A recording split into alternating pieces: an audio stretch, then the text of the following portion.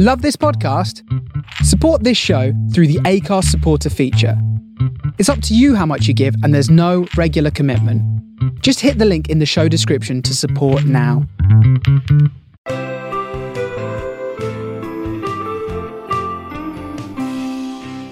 Hello and welcome back to Just Another Football Podcast. As ever, joined by Ali and George, and we're all in slightly better spirits for this podcast than we were on the last one. Thank God for that. Yeah, three wins at the weekend for Arsenal, Chelsea, and Liverpool. So they're much discussed on this podcast, and I don't see any reason to really go into it. It was three pretty good wins for the three of them. Obviously, Liverpool bigger things to fry in the Champions League with Real Madrid coming up. Chelsea pretty similar, and Arsenal don't have much to play for. But we are going to look at a couple of the games from the weekend. Obviously, starting with probably the biggest game of the weekend, which was the Sunday 4:30 between Spurs and Manchester United. As tempting as it would be to get into another of our Spurs discussions without a Spurs representative here, I'm going to resist the urge to do that, as tempting as it is, and talk a bit about Man United, because I think they're a team that are a bit of an enigma, so to speak. They warrant a discussion. I'll come to you, Ali. What did you make of their performance in this game, just to start off with? Well, I haven't watched the full game, to be honest. I did watch the highlight. It did seem that Tottenham created their own problems, really. And this is again we're having to jump into Jose Mourinho's back. It looked comfortable. I don't know if I'm right in saying this, but it looked like they had the goal disallowed and they scored three more. And Tottenham, since they scored, really didn't have much of a sniff. They didn't. And so it was like, I certainly have to rate Manchester United's ability to come back. They've won most points from losing positions. That is, and I said at probably midway through, was clear that Man United was the most capable team of bouncing back and carrying on for 90 minutes despite the circumstances, and we've seen them do it so many times, including once after the whole time whistle blew, which I'm still bitter about. But you have to give it to them in terms of just their ability to keep going. But yeah, clearly the reverse fixture didn't get to their heads, because that was a big defeat for Man United. Then wasn't it 6-2 or 6-1? 6-1. Yeah. So that might have played a slight part in their minds going into the game, and avoiding another embarrassment would have been on their minds. But they pulled through admirably. I think it's interesting you sort of talk about they went behind, and we'll come on to talk about how they have gone behind a few times this season. As you said, they've won 28 points from losing positions, which puts them third in the for all time points won from losing positions, and there's 7 games left. So if they win, I think it's 6 more points from losing positions, they'd have the most points won from losing positions of any team in Premier League history. And I think there's something to be said about that. Certainly, that, as you said, they've got the character to bounce back, and they've shown it multiple times this season. Spurs didn't offer a lot, as you said. Once it sort of went to 1-1, there was only one team that was going to win that game and had the momentum. I thought it was a cagey first half. As you said, they sort of clearly... I don't want to say there's scarring there, because they've had a lot of big games since then against better teams than Spurs and come out with positive results. They haven't lost to any of the big teams since then, away from home. So there was no reason for them to think they couldn't get a result. I think if I'm a Man United fan, the only frustration I have is they were very proactive after half-time. They clearly knew what needed to be done. They sort of took the bull by the horns, took the game to Spurs. The frustration I would have is sort of why they didn't do it sooner, because they're second in the table. They are playing better than Spurs. The way they set up, they can cause more problems than Spurs do.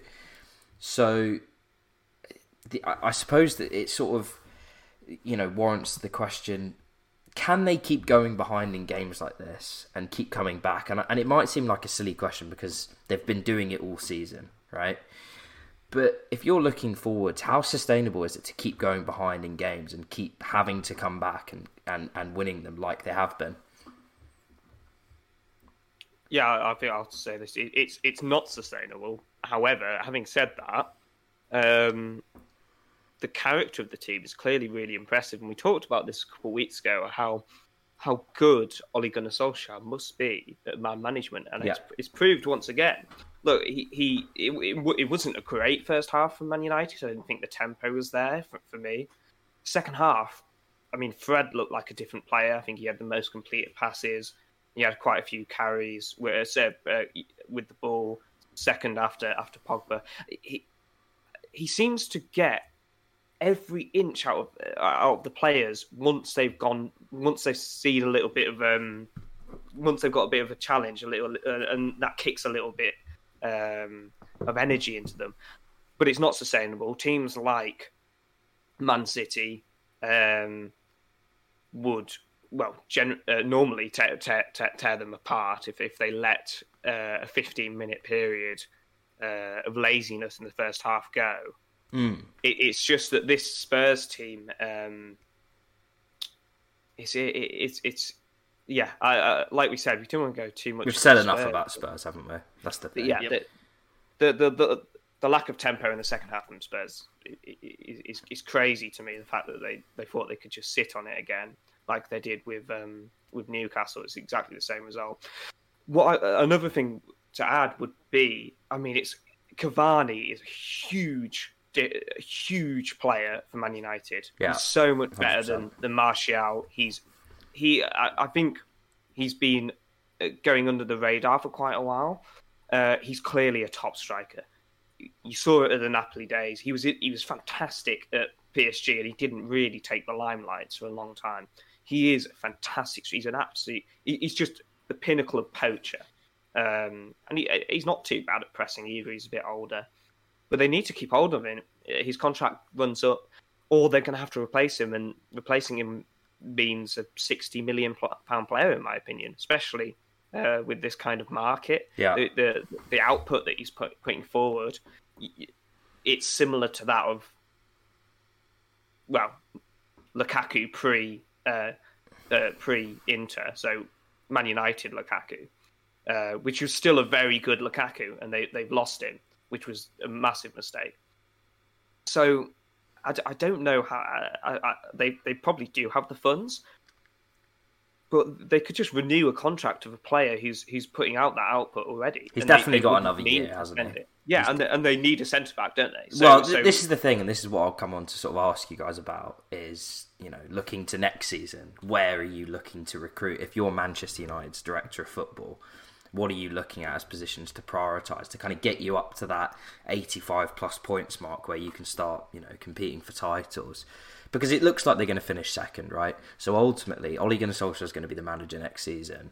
So what you've got to be looking at is, right, we finished second. We're in the Champions League for the second season running.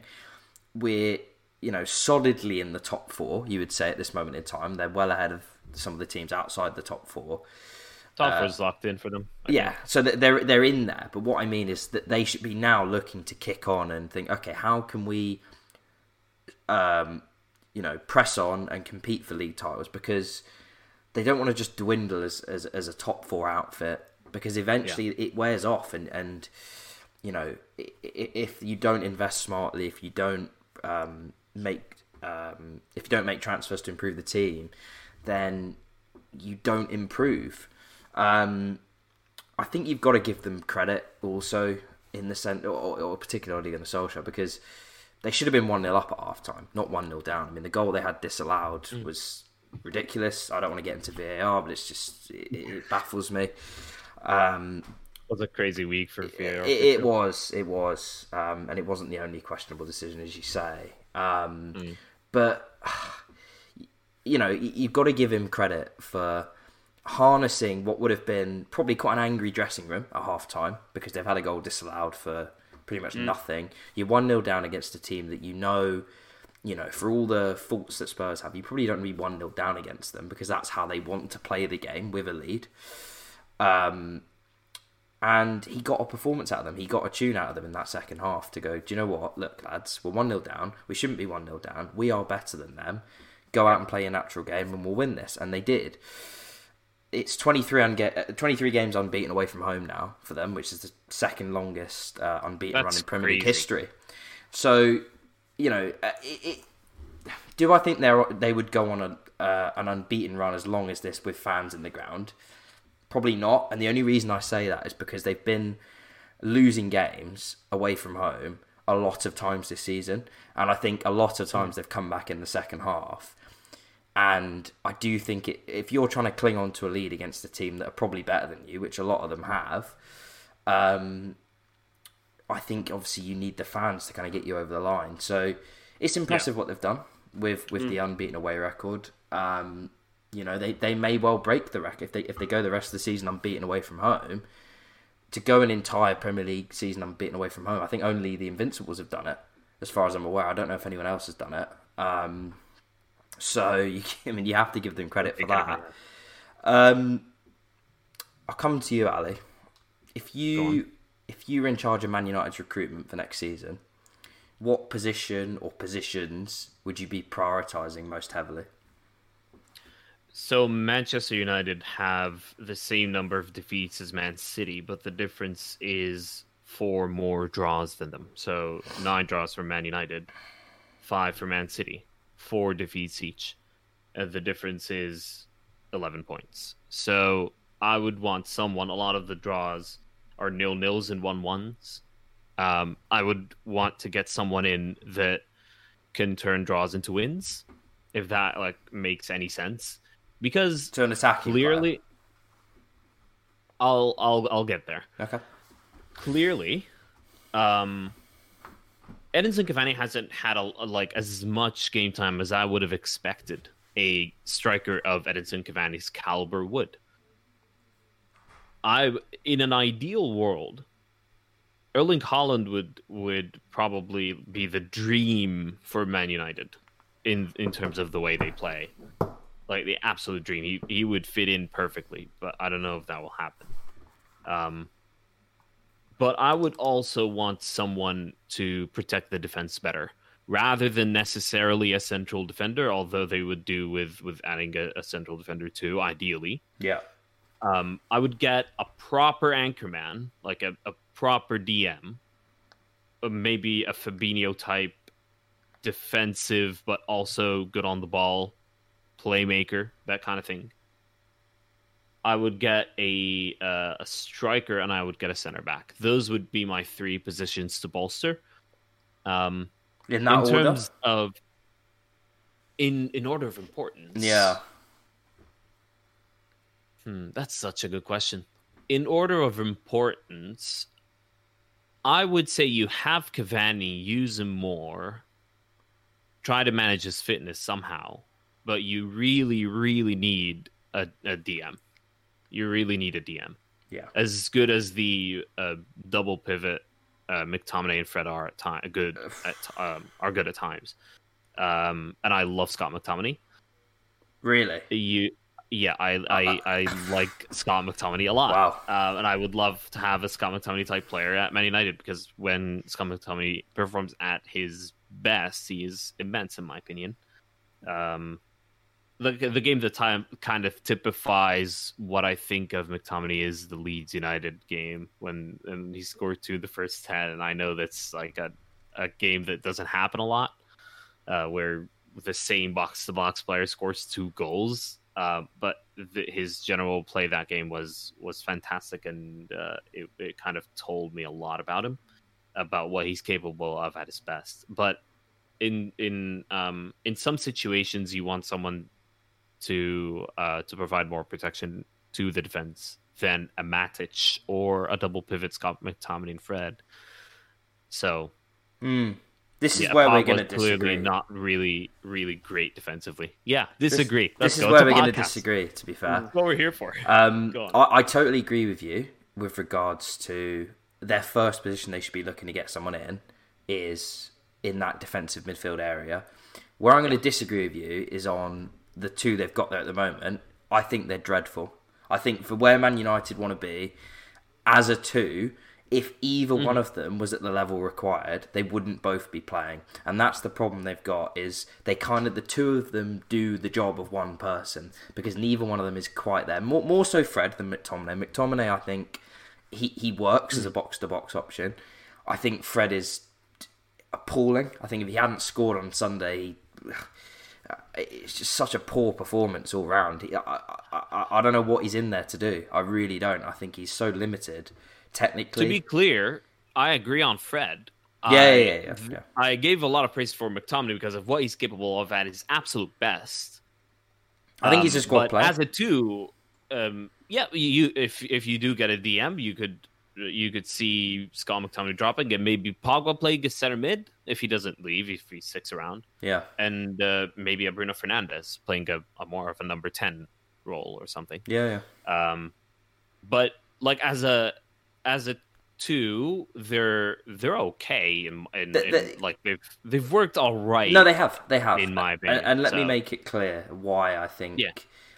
Maybe the word dreadful is a bit strong, but if you look at some of the games, if you look at some of the games they've drawn 0-0 this season, part of the reason they've drawn 0-0 this season, and you might say, okay, but they're playing as defensive players. They're in there to shield the back four and keep a clean sheet, and then it's up to the attacking players to go and win the game for Man United. But the problem you've got is, when you play the two of them, neither of them can pass water, right? They're very poor with the ball at their feet, particularly Fred. And what ends up happening is you have this kind of disconnect where they turn into almost a bit of a back six, where they just sit on the back four, and then you've got those two in front. Now, part of it is that they themselves are limited, and part of it is they're trying to protect the back two, who don't have the kind of speed and mobility to cope with counter-attacks and sort of get dragged wide and out of position. They very much need to be shielded, which is why I think a centre-back is almost is also something they should be focusing on in the summer. In a lot of those games, the reason it's ended up so cagey is because of that double pivot. It just doesn't... neither one of them are going to pass through the lines on a consistent basis. Neither one of them really carries it between the lines. McTominay is a box-to-box player, but he's not someone to move you up the pitch. He's someone to kind of... If you get him on the edge of the area, he can get on the end of things. You know, he might turn into a goal-scoring midfielder. But I don't think he's kind of that progressive number 8 that you need in there. So, you know, I'm aware I've kind of made my feelings clear on them. I want to bring George into the discussion because I've been talking about it for a while. Like, Man United are a pretty close rival to Chelsea when it comes to looking to push on next season. When I say to you, what would you like to see them do? It's almost, what would you not like to see them do? What would worry you as if they did in the transfer window? Man United, they're an enigma. What? Said at the start. Are they good? No. So what? Good, are they good? Where do they need to strengthen? Well, it's interesting because you think first, well, where do you need to strengthen? They need to be more clinical. They need to score more goals. Yeah. Martial's not good enough, so you think, okay, Cavani's getting on. Maybe replace him with Haaland, and then you're like, but actually they don't really have like a natural right winger. Rashford likes being on the left. No, they don't. Greenwood can play there, but I'd rather. He's a striker, isn't he? I'd rather Greenwood up front. Although his crossing was good. Yeah. But again, I don't know if you want to rely on like a young player like Greenwood. So you're thinking, maybe you need a Sancho. He's cover, isn't he, for like whoever they would bring in.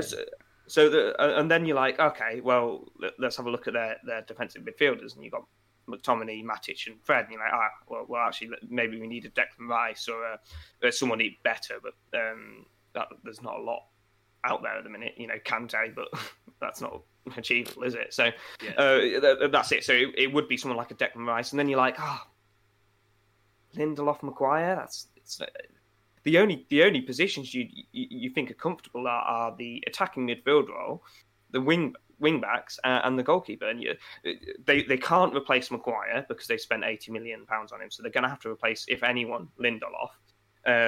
Even though I'd say Lindelof is probably the better of the two, but then they're not going to drop Maguire. They can't. I think Maguire's been good this season. I don't like him. Yeah, right? no, I agree. I don't want to force an agenda here, right? Because I've made my views pretty clear on the guy. I think he's a limited footballer, and I think for 80 million, you need more than that, right? But I totally agree. Like, because they've paid that 80 million, they have to play him. They have to play him. And actually, to give him credit, I think since obviously he was dreadful in the corresponding Tottenham fixture earlier this season, then he got sent off for England, and I think since then he's been good. He's at his best when people aren't really talking much about him, because when people are talking about him, it's always criticism, and it's criticism because of the price and what you expect with that. And I 100% agree. So what I would say though is, do you want a world-class defender next to him? Yes. I mean, if you want to challenge the titles, and you look at the defence of, for example, City. For example, City's Maguire is John Stones, and I'd say they're on comparable levels. They're comparable football players. They like taking the ball, they like progressing it, but they have a mistake in them. Yeah. While Ruben Diaz is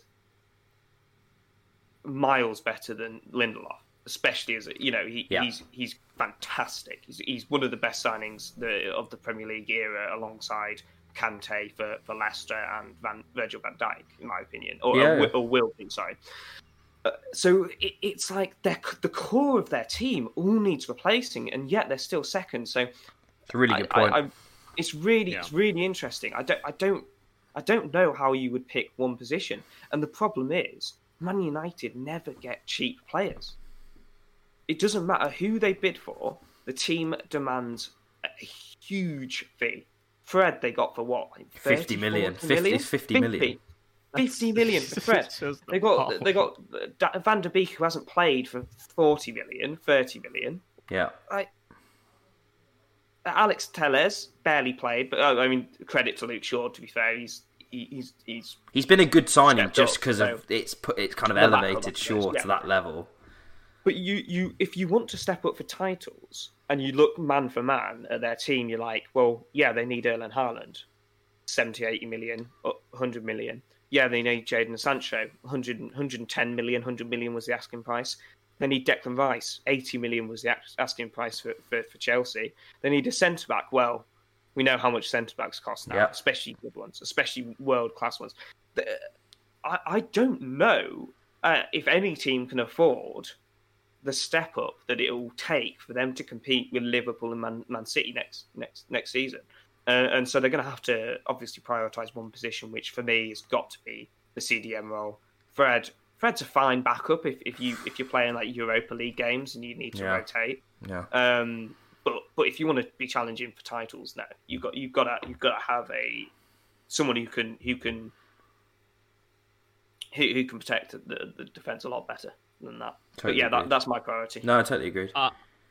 I think you can, like, there's Manchester United need to start recruiting properly, and by that I mean start looking at other leagues other than the Premier League and the very obvious big names they get linked to every year. They're like Leicester City bought Wesley Fofana. He's been excellent.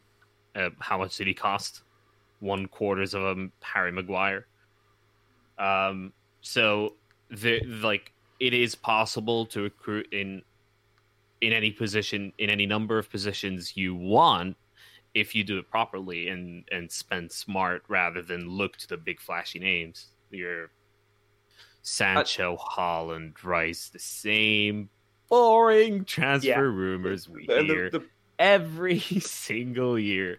If I was a Man United fan, I would love to get a transfer rumor about a player I've never heard of for once. Yes.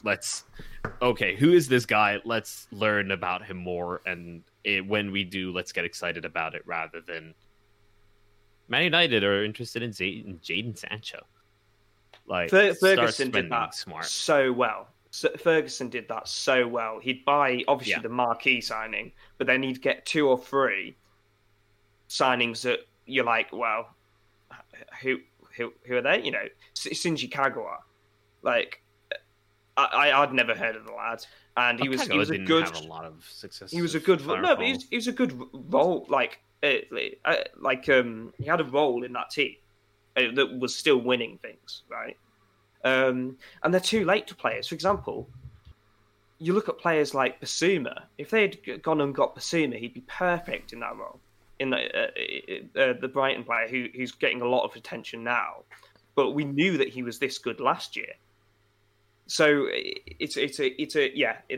they need to be smarter. They need to be quicker. They need to identify talent that obviously people are going to be looking at, but aren't mainstream. Yeah, I think that the way you'd sum their transfer strategy up is it's reactive rather than proactive. So, as you said, they're kind of reacting to, after a few teams maybe get linked with someone or someone is obviously good, that they're then onto it rather than sort of identifying the talent and being hot onto it a few months beforehand. And as you said, because of that, the value just gets driven up and up and up. And then there's that premium they're going to pay, as you said, because they're Manchester United. So whoever they go in for, you can tag 20 million on top of whatever the asking price is, because it comes with the territory. Man United tax. Absolutely. But, I think they've got reason to be optimistic ahead of next season, because I think there are a lot of other teams. George said they need to compete with Man City and Liverpool. I think Man City are a shoo-in for that. I think Liverpool have got work to do. I think if you're going into next season, I don't think it's obvious that Liverpool finish above Man United, right? And then you've got Chelsea. Chelsea have got work to do in the transfer window, and they're well ahead of Arsenal and Tottenham at this moment in time. So, as much as I agree with you guys, because they need to improve the core of their team. It's mad, as you said, that I think it was a really good point. They're second, but all the positions you associate with the core of a team, centre-back, centre midfield, striker, they're what win you league titles, and they're positions they need to improve, and it's not going to come cheaply. But having said that, they've still got the makings of a good team. They should finish in the top 4 next season, and they should be looking to certainly kick on and close the gap. I think they need a trophy this season, right? They're favourites to win the Europa League. They're going to go through. Arsenal is sure as hell. It's a one-off game if they play them in the final, but I don't even think we're going to reach the final. I think we're going to go out. I really think there's a shock in store. So, and even if they play us in the final, they have to be I know they've got a poor record against us, but if you're them, you have to be winning that game. We're going to finish 8th or 9th. They have to win it. There's zero excuse for them not to win it. And that's the only kind of question mark against him at the moment for me as a manager. Aside from, maybe I don't rate him tactically. But when it comes to getting a team over the line, not getting them into a position where they can win things or, kick on, when it comes to actually delivering, winning European trophy, winning the FA Cup, it's still a trophy, right? They got to the League Cup semi-final 2 years in a row. You've got to deliver. You have to get a team over the line. You have to instill that winning culture. And he hasn't shown yet that he can do it.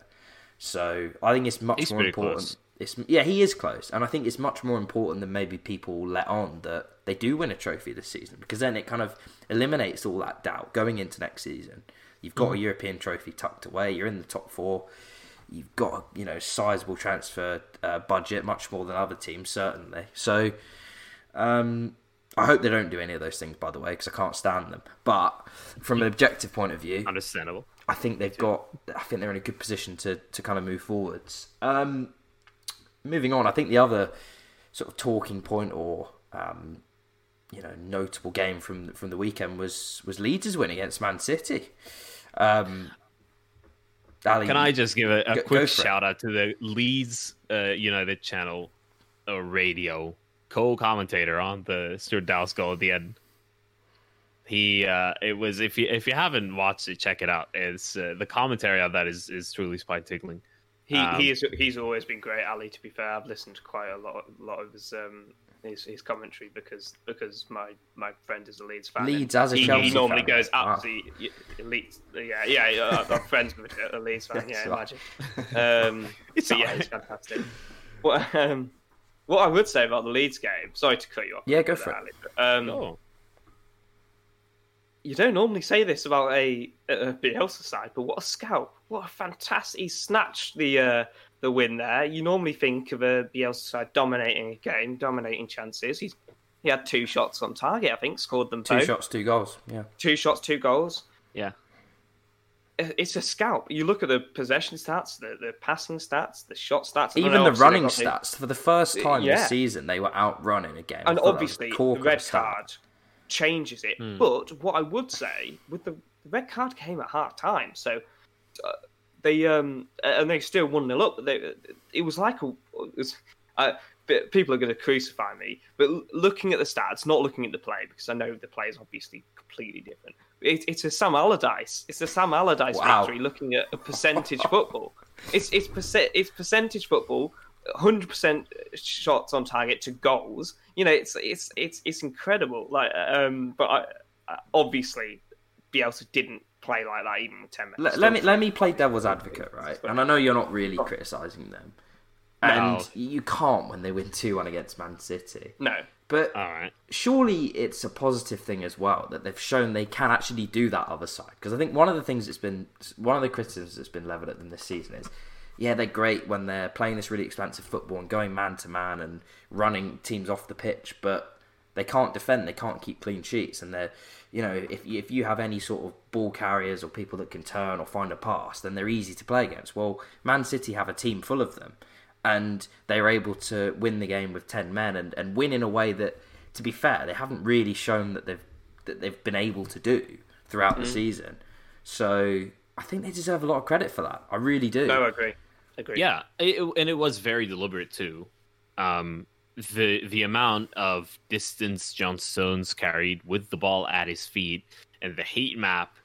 If you go on SofaScore and check out John Stones' heat map from the game, he is literally a number 10. So and clearly, like Stuart Dallas at the end of the game when he scored that goal, ran into the space John Stones was leaving behind. So it was John Stones covered 700 meters with the ball at his feet. So it's very deliberate, as you said. It's very deliberate. It's very from the start. Even before the red card, but after the red card, you saw the substitution straight away. Even a minute before halftime, Patrick Bamford going out and Strapp coming in, who's a center back.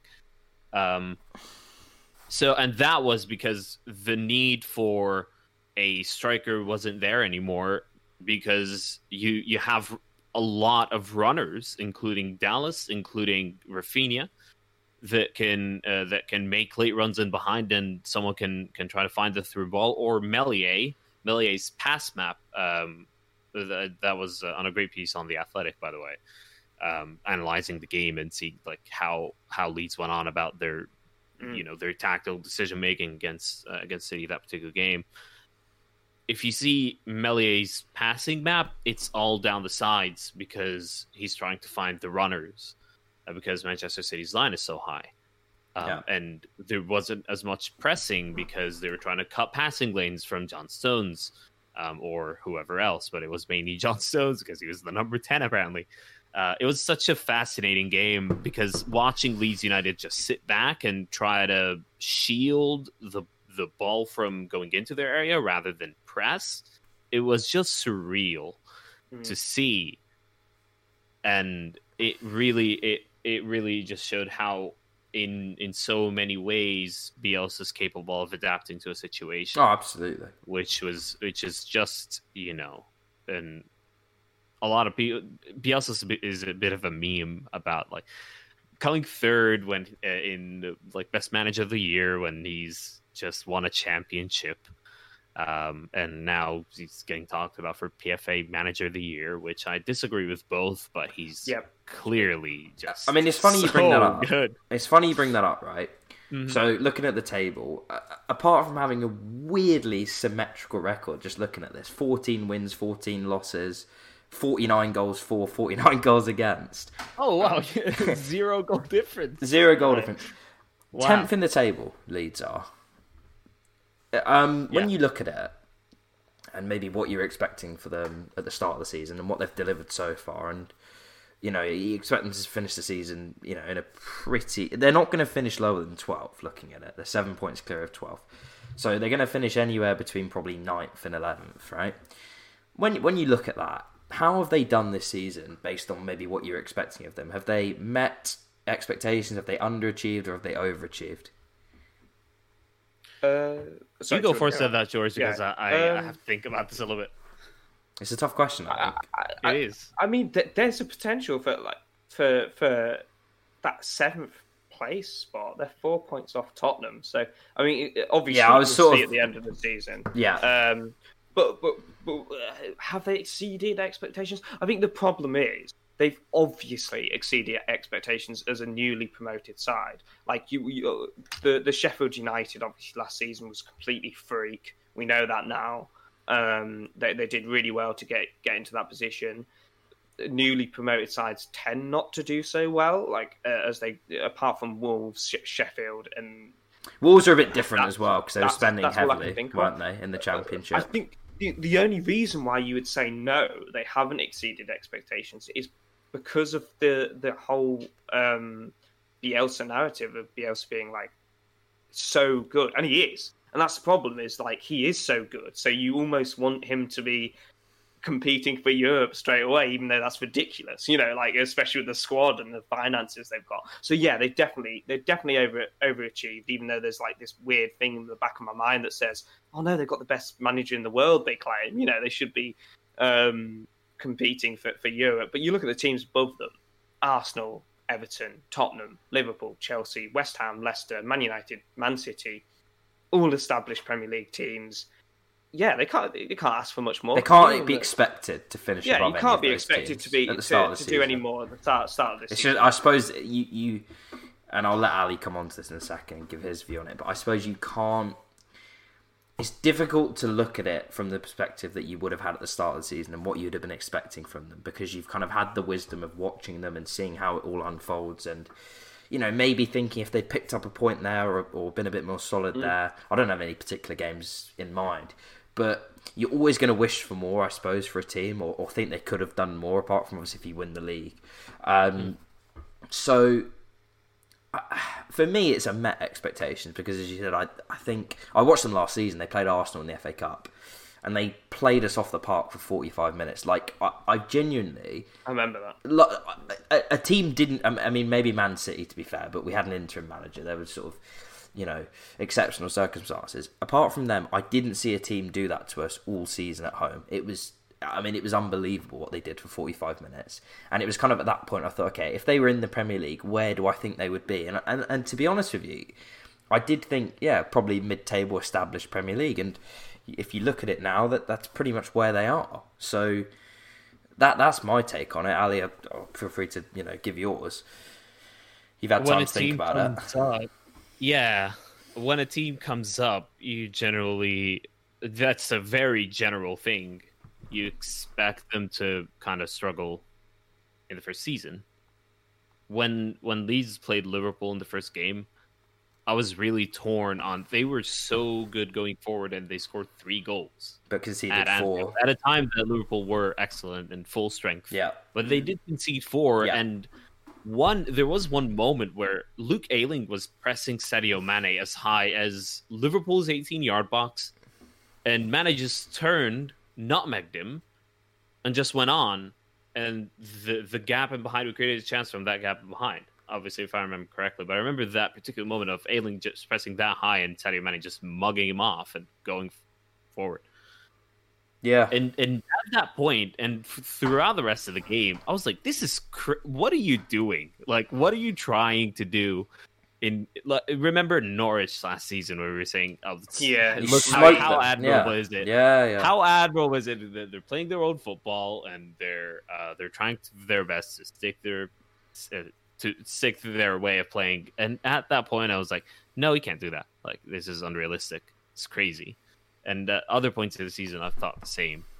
But solid mid-table, just I think, and at times they've had some injuries to their back line. Well, yeah, that's the thing, isn't it? They've had a lot of injuries to centre backs. Like they signed Llorente and Koch in the summer, and both of them have been injured for large parts of the season. So there are kind of mitigating circumstances for their defensive frailties. Absolutely.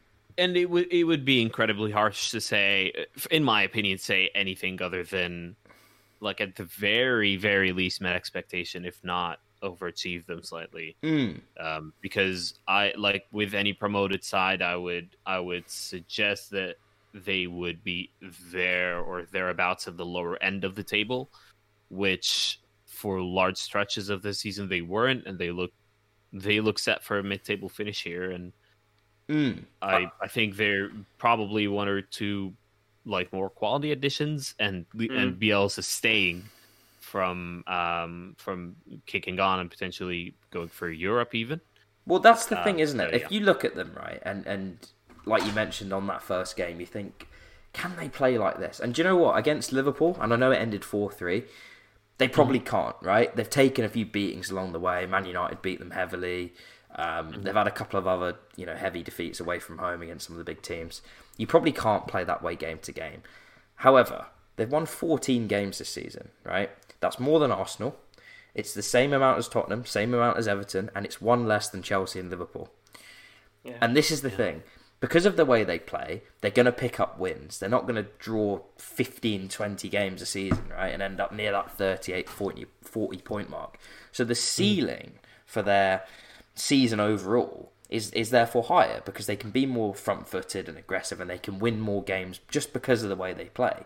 And I think that's their philosophy. They know they're going to take a few heavy defeats along the way. They could have lost 7-0 in that first game, right? They could have. I'm not saying based on how the game went, but they could have gone into it knowing that, do you know what? The way Liverpool play, it's dangerous. We could get a mauling here. But there's that kind of trust in the process. And it obviously comes from the manager, and he's got a track record of doing this and playing this way and it having success.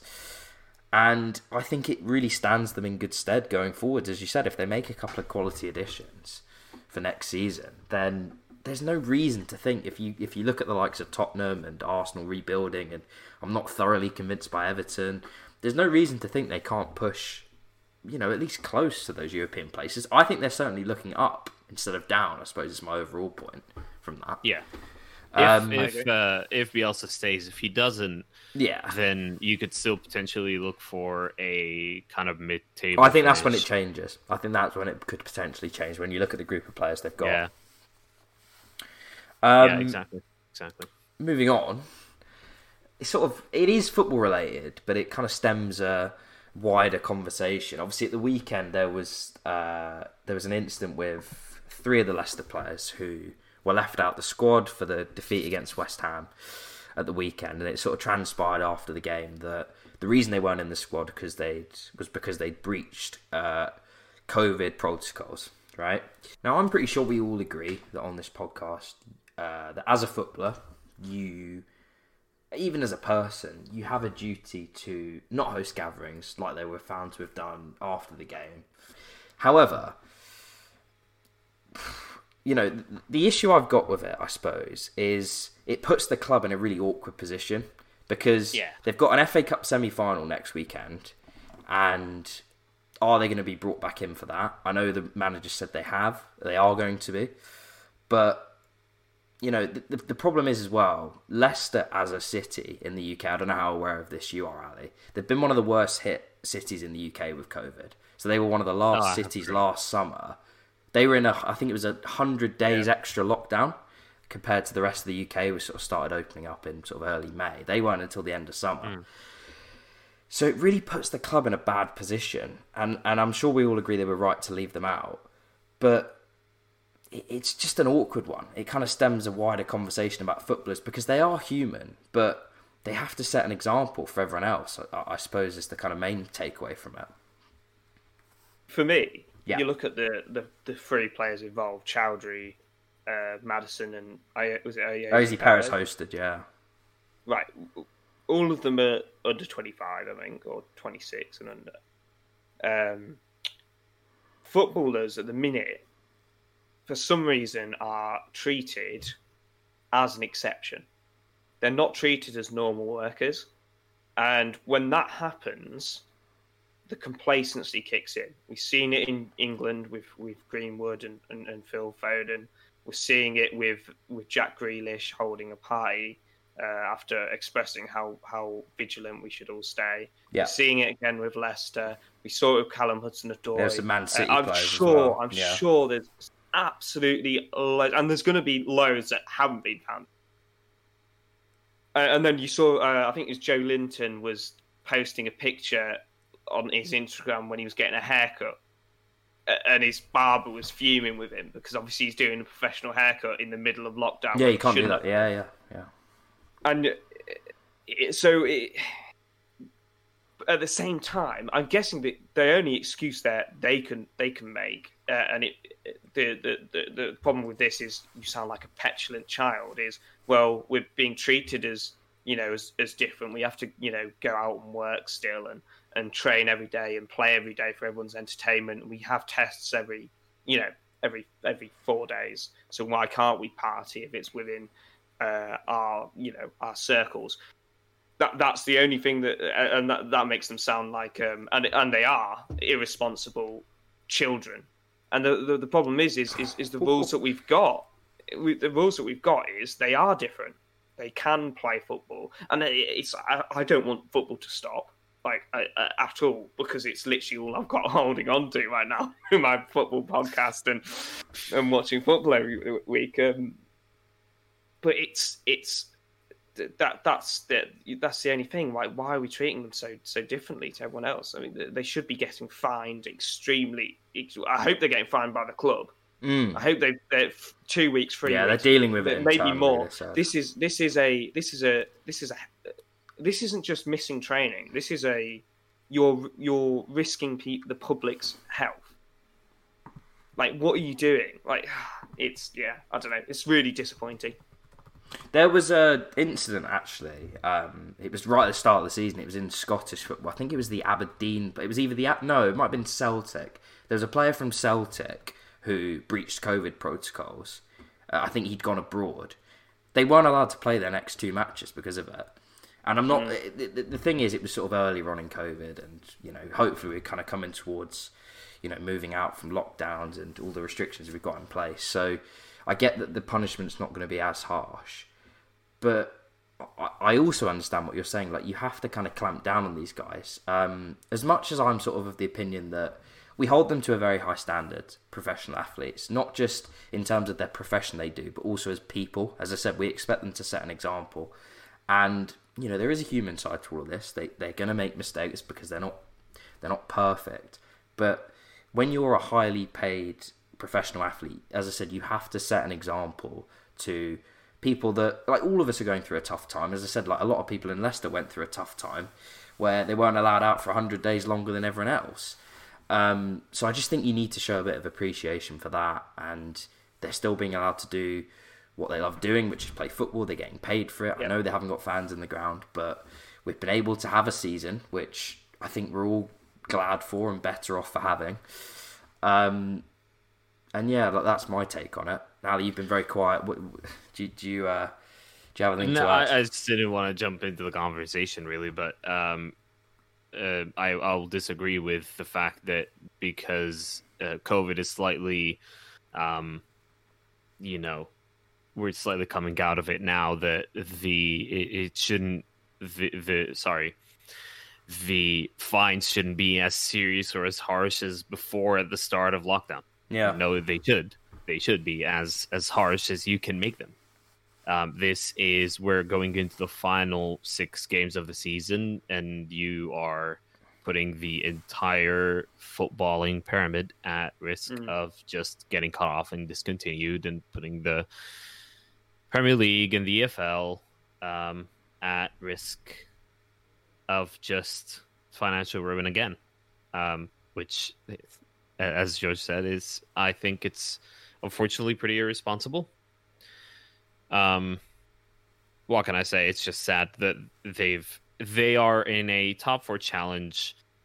It's such an important part of their history. If they make Champions League, that'll just transform. Rather than the one-off title win in 2016, this Champions League, and they're going into the right direction, this will just transform them into another. It's a massive week. Because then they've got the FA Cup as well. You get to a final. You have an FA Cup semi-final as well. Yeah. To the timing of that, with it's as bad now as any other timing throughout COVID. Definitely. But especially to do it now when you have such an important run coming up. I think even without COVID, if you're gonna lose all focus on your game and do that, especially in COVID times, and you're really close to game day like that, it's just mad. It doesn't make any sense. It's complacent, I think, is the word for it. Is they've kind of looked at it and things are starting to open up in the next couple of weeks, and hopefully restrictions will be coming to an end. And they've kind of just taken that as, well, we'll sort of take it upon ourselves to breach the rules because it doesn't matter as much. And unfortunately, guys, it does. And as you said, they've chosen a really bad time to do it. And as I said, it puts the club in a bad spot. They have to answer to questions that they probably don't want to be answering to at a really important time of the season for them. It's probably the biggest week of this, and they end up losing the game on Sunday. You know, it might have helped them to have those players available, but also it's just a kind of it's just an added sort of pressure to them now. It's an added thing to have to talk about and have to deal with. Really poor. And the atmosphere around the club, what would it be now? What will these three, or if there was anybody else involved, showing up to training knowing that they're putting other players in danger, and having to train with them, the relationship between them and Brendan Rodgers, which, you know, you have to ask a question about Brendan Rodgers in that case, in terms of his ability to control the discipline of the players, I suppose, which is maybe harsh, and we don't know what's happening. It just puts him in an awkward position as well. Yeah, exactly. 100%. It's just all. It doesn't make any sense to have done that. And no. Come on, man. Just hold for one more month. Come on. Exactly. Well, that's the thing. You got a lot to look forward to as a footballer. Like next season, you got obviously the Euros this summer, but then next season, hopefully, we all get back to normal. Fans are back in the ground, and you can do whatever the hell you want in your own time. Exactly. Celebrate once you've got Champions League. You know. There you go. There you go. Go on the piss when you've secured it. I mean, that result, I'm just looking at the table, leaves them in a really precarious position with 7 games to go. They're 2 points ahead of Chelsea. And I've said on this podcast before, we all know what their last 3 games are, where they have to go to Stamford Bridge, they have to go to Old Trafford, and they got Spurs on the last day. How many points can you expect them to take from those 3 games? You know, it's going to be tough. And the weekend did nothing to deter the feeling, certainly for me, that they could well miss out. And those players haven't helped that. Just to move the conversation on to something a bit different at the end. Obviously, it is topical because there's Champions League coming up this week. There was obviously the games last week. We didn't speak loads about it, but obviously probably the most entertaining game was the PSG or Bayern Munich PSG game, which ended 3-2. Mbappe, you know, as he usually does, emerged with his reputation even further enhanced. And obviously, there's another young player in the Champions League who's, you know, he's not done bad for his reputation in there, becoming the youngest player to ever reach 20 goals in 14 games as well, in Erling Haaland. What a debate we have here. I mean, it's staggering. Pretty loaded question. Who would you rather have? Kylian Mbappe. Easy answer. Wow. Because he is, very easy. It's not to say that Erling Haaland is just an insane football player that comes up every once in a blue moon. He's one of the best strikers in the world already. When you answer that, are you Champions League history already statistically? Are you talking from a Liverpool perspective? So you'd rather sign Mbappe for Liverpool, or do you just mean you'd rather have Mbappe full stop as a player? Good question, but I did mean it generally. I would rather have Mbappe because of the fact that it's purely... I like versatile players more. It's just me. That's just a thing I like, that players are available to play in multiple positions and do a lot. Kylian Mbappe definitely offers more than Erling Haaland. Haaland is, and we can delve into the statistics for hours. He doesn't do much at all other than score. Remarkably similar. I think he did provide this season. I thought he did provide the assist for Royce in the game against City. I think he was the assist maker. He was very quiet in that game, though. I get what you're saying. He's a goal scorer. He's a runner. He's a run at the shoulder. Finish it off. Absolute poacher. Any chance you'd back him to score, which it is a very valuable thing to have. Obviously, any half a chance he'll score potentially. But Mbappe just does more for me. What about you, George? Well, I mean, it's so. I'm going to completely contradict myself because for Chelsea, if I was looking at it as a Chelsea perspective, I was the Chelsea director. I was looking at one or the other. Arguably, people think we need a striker to replace Werner. Erling Haaland is literally the opposite of Werner. He can finish his dinner, as it were. So it would be Erling Haaland, and yet I'm going to have to say Mbappe because I don't want to touch any player anywhere near Raiola. Chelsea don't either. Wow. Chelsea, Abramovich hates. Reportedly doesn't deal with him. From what I've heard, I don't hate anyone in the world. I don't hate anyone, but in strongly football terms, I hate him. Yeah, in football terms, I hate him. I think he's a stain on the game. I think they all are, though. In my opinion, I think there needs to be regulation. Yeah. UEFA or FIFA, they need to do something.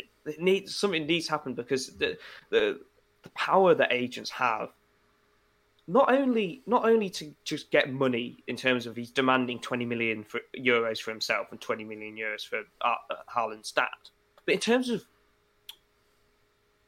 imagine football players as stock, as like a stock. And I'm going to make the comparison to Elon Musk. Elon Musk made his stock plummet because he wanted his stock to plummet because he told people to stop buying, right? Because he was too high. Raiola does the same thing for players, but he builds up media attention, bad press and good press, simultaneously to boost prices so that he can get more money.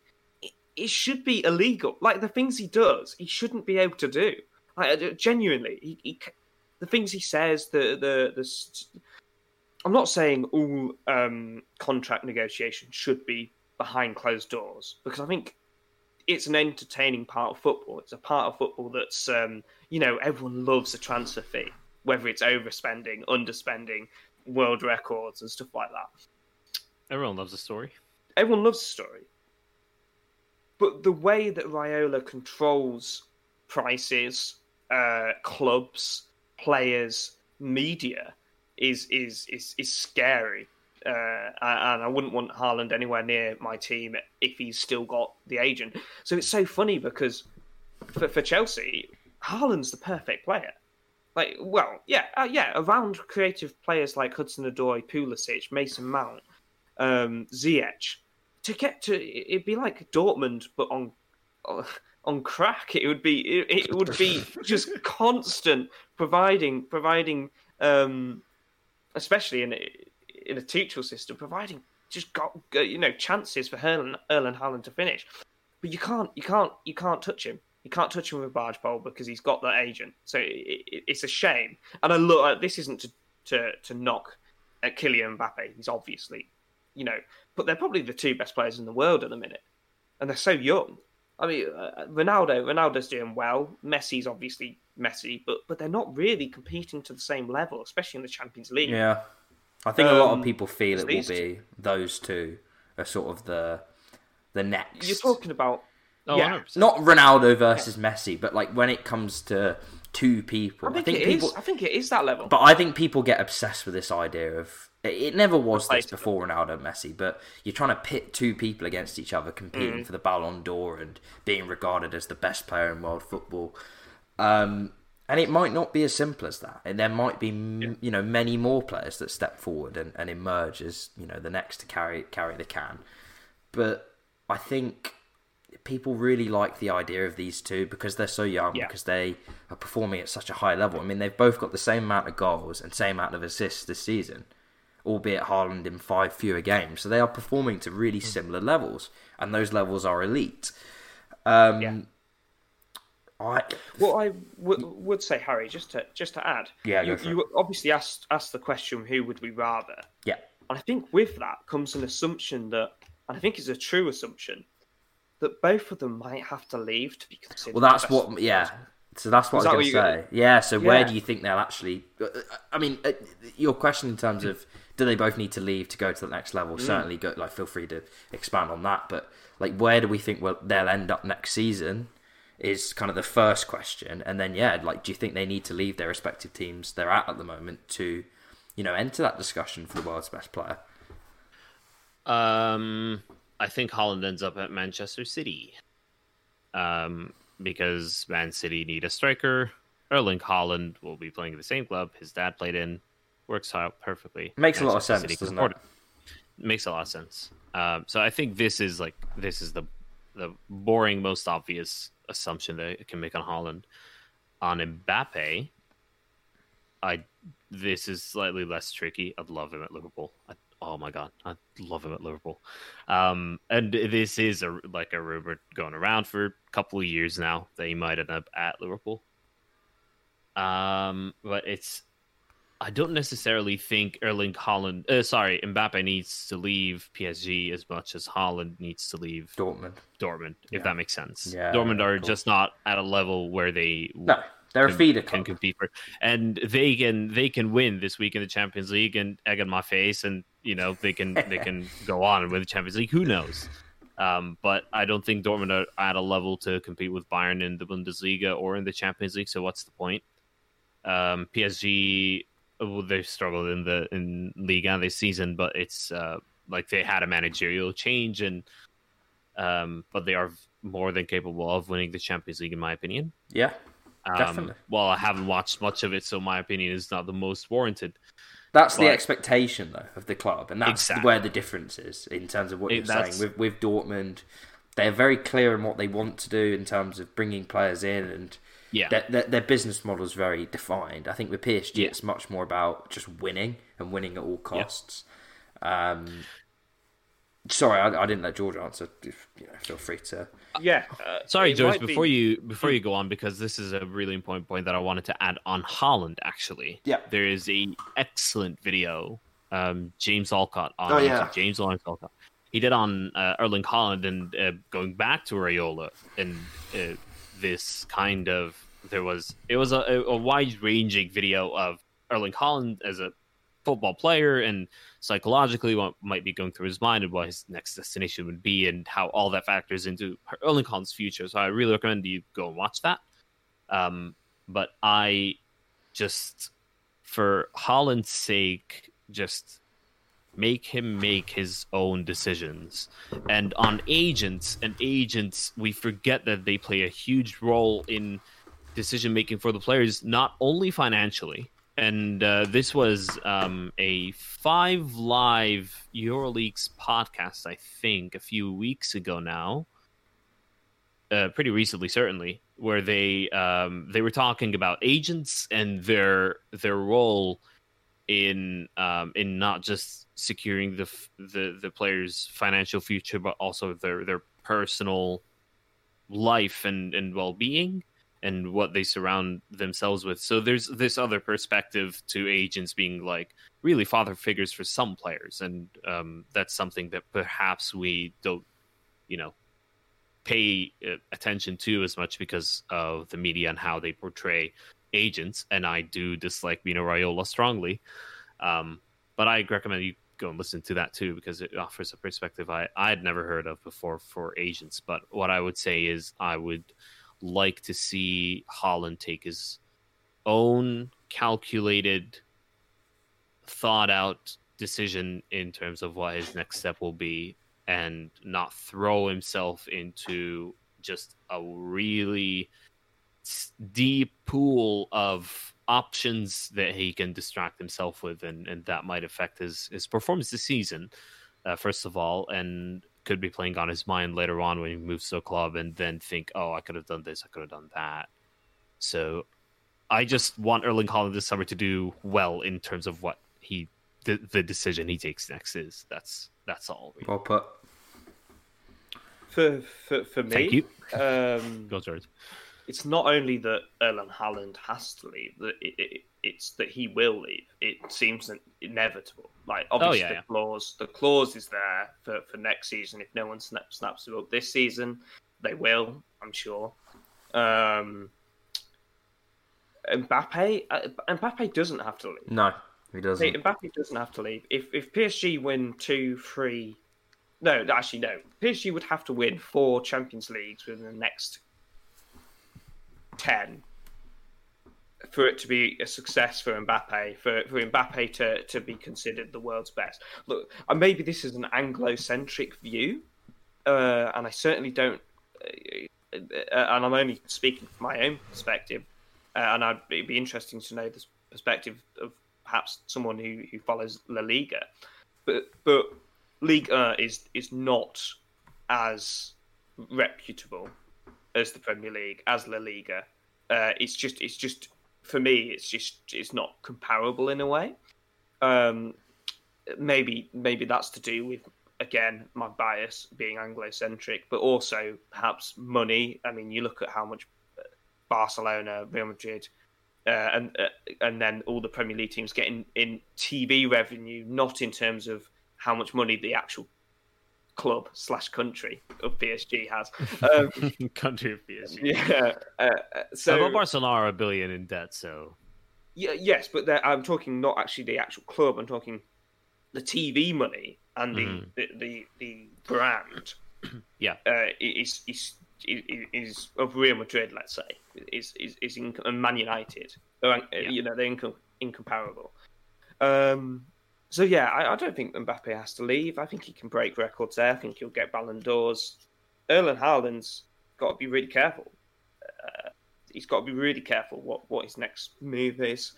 Does he play it safe for a Man City where if they get him, it's not really a Man City kind of signing, but if they get him, then they're guaranteed the league for the next 2-3 years maybe, and he could make that. I mean, you look at his Champions League record, 10 goals in 7 games this season. That's exactly what Man City need to do. The exact player that Man City need to win the Champions League, which is what Pep was brought in to do. So maybe they're going to bite the bullet and splash out for the £100 million player that they haven't been doing recently. They only make sort of £40-50 million signings, but 3 or 4 of them. So yeah, it'll be an interesting. Well, it'll certainly be interesting if he scores the goals that put them out this week. Yeah, it would. It certainly would. I think when it comes to Erling Haaland and looking at the potential clubs, it's sort of been widely reported. All these clubs that his father and Raiola have been.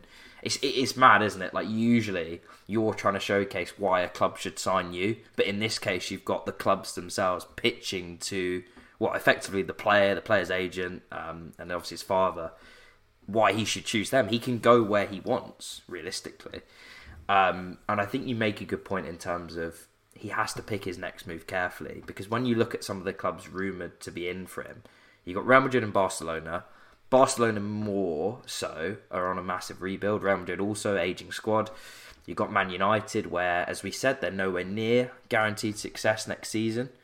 As much as signs might be encouraging. You've got potentially Chelsea, who, again, as much as the signs have been good under Tuchel, themselves are, they're nowhere near assured of winning trophies next season. So the only one I look at, and I think there's no real cons if he signs for them, are Man City, because if he goes there, they're going to win the league. I just don't see how they don't. I don't see a world in which they solve probably their biggest problem, which has been they haven't played with a striker. I know they've found internal solutions to it, but if they sign him, they're playing with a striker. He's playing every week. And on the other hand, though, you could say that he doesn't work tactically for Man City under Guardiola because of how little he's involved on the ball. But I agree with you that it will be a good addition. Could it be coached into him, though? Like he did it with Aguero. Like how much was Aguero involved in build-up play before Pep went there? And then he gets him doing it for 2 seasons really well. And that's true. They win 2 titles. So I just look at it and I think, for him, if I was him, I'd go there. But the thing is, they've come out and they've said they haven't got the money. Now, if they don't have the money, I don't know who does, quite frankly. But, it could well be mind games from Guardiola. He's got a track record of doing it, and a lot of managers do. That's where I'd be looking. I think with Mbappe, I think you're right to say it's much less defined that he'll leave next season. I think he will leave at some point.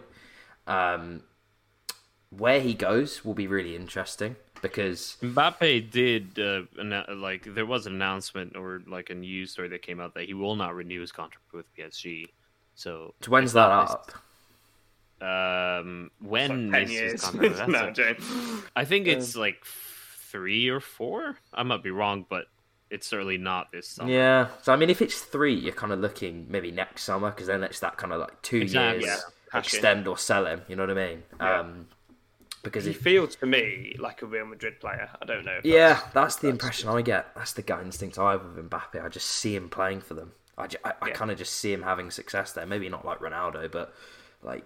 No, I agree. Christ, he could elevate them to unbelievable level and do wonders for his career. I think it's a really interesting debate. I think you've got 2 world-class players that are going to be entertaining the footballing world for probably the next decade, to be honest with you. If they stay injury-free. Oh, hold on.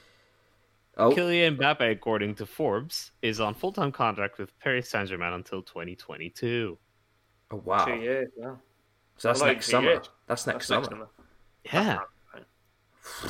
Do you know No, what? that was written on the 22nd of May, 2020. I don't think he renewed his contract since. So if that is correct, you're looking this summer. If he's not going to sign, they've got to sell him. He can't go for free. If he goes for free, that's a financial disaster. Yeah. I'm actually surprised. Signed up for 180 or something.